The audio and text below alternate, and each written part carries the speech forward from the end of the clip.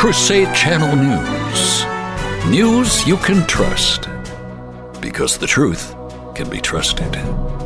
From the CRUSADE Channel News Desk, here's Janet Huxley.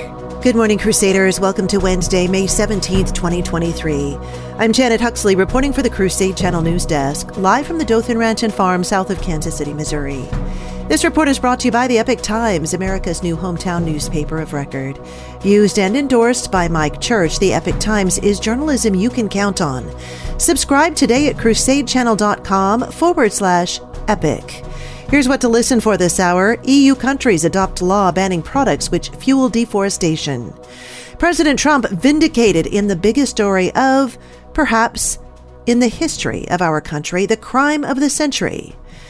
Parents disturbed as you will be when hearing about the mandatory sex ed foisted on fifth graders. And you've probably heard about CNN's recent town hall that went really well for President Trump.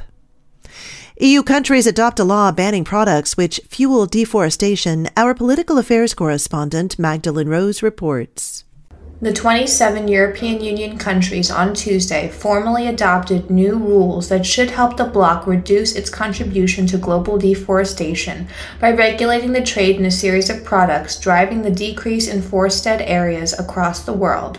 Under the legislation, companies trading palm oil, cattle, wood, coffee, cocoa, rubber, and soy will need to verify that the goods they sell in the EU haven't led to deforestation and forest degradation anywhere in the world since 2021.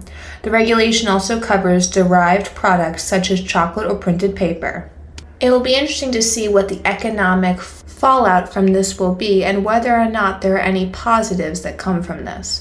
For the CRUSADE Channel, I'm political affairs correspondent Magdalene Rose. President Donald Trump on Tuesday told Newsmax the release of the Durham report offers some substantial vindication for him at long last, and some evidence of treason by perpetrators of the Russian collusion hoax. This is the biggest story of, maybe in the history of, our country. The crime of the century, Trump told Tuesday night Rob Schmidt tonight. That's been very obvious to me for a long time, he added to host Rob Schmidt. I would tell you it's a great vindication. It feels good. The report has been, wildly praised. I wish it would have come faster, but the detail he went into, 308 pages, the detail is extraordinary. I guess you could call it treason. You could call it a lot of different things, but this should never be allowed to happen in our country again. Parents at the progressive Waldorf School of Garden City, Long Island, are angry, and some are threatening to pull their kids out of school because of new mandatory sex education for fifth graders that teaches, among other things, oral and anal sex and masturbation with illustrations. Part of the new sex ed curriculum, which originated with the Unitarian Universalist Church and is called Our Whole Lives, was just formally announced to Waldorf parents in March by the school. It includes a controversial book called It's Perfectly Normal that has been around for a while, but which parents say was originally meant for older kids. But it contains material too graphic for fifth graders. It made me physically nauseous, one mother told the New York Post. There's a whole page on contraception and vaginal and anal sex and more about how it's perfectly normal. This is clearly agenda pushing, and it's so outrageous. 5 parents spoke to the Post about the new sex ed curriculum and asked they not to be identified, as they said some parents have been intimidated and threatened with being labeled as against diversity for speaking up. Our quote of the day, God is a spring of living water which flows unceasingly into the hearts of those who pray, St. Louis de Montfort. And our saint of the day, he spent his spare moments praying before the Blessed Sacrament, and many sought his wise counsel. You're listening to CRUSADE Channel News. Hello, Crusaders, and welcome to Frying with Tommy. Today I'm going to show you how to properly fry a chicken, Tommy style. Of course you need a chicken, the EK3000, or as I like to call him, Dante, Mike Church's Beast and Butt Rub, and an air fryer. Now once you got your chicken ready, you want to go ahead and add Mike Church's secret blend of sugar, herbs, and spices. And since he put it into this bougie bottle, I can add enough Beast and Butt Rub until my ancestors tell me to stop. Now the chicken is ready for my air fryer. Why don't you go ahead and put it on in there, and I'm going to get Dante ready.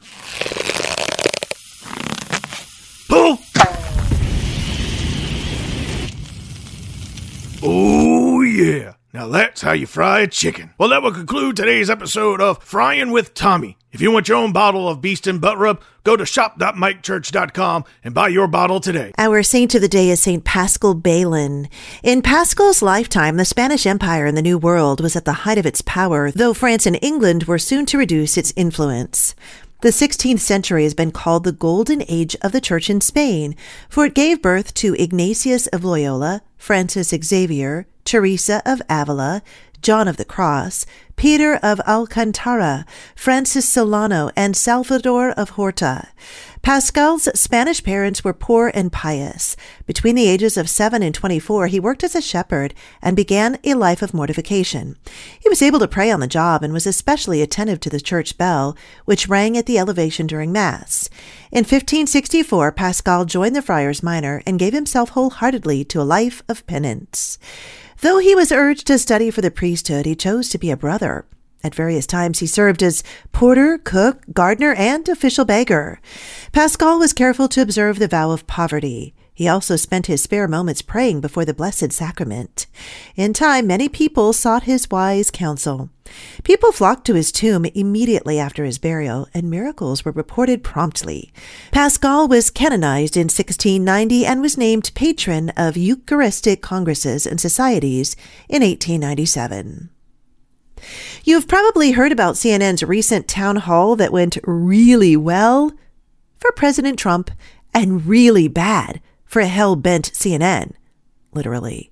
The first town hall gathering ahead of the 2023 presidential election gave yet another boost to President Trump and another blow to a desperate mainstream news network, writes the Epoch Times.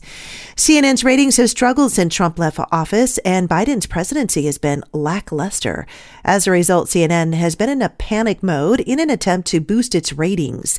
Caitlin Collins, a former White House correspondent and current CNN co-host, was chosen to moderate the town hall. As expected, Collins showed total unprofessionalism by acting as an antagonist rather than a moderator. The job of a moderator is not to fact-check or deny what someone says. However, Trump was able to reiterate his talking points, keep the crowd engaged and laughing, and create a disaster that CNN must now try to recover from. Send me your tips to janet@crusadechannel.com. Stay tuned to the Crusade Channel with live breaking news updates all day and the best live talk radio anywhere. Up next, the Mike Church Show continues. You're listening to Crusade Channel News. I'm Janet Huxley for the Crusade Channel, seeking news and finding truth.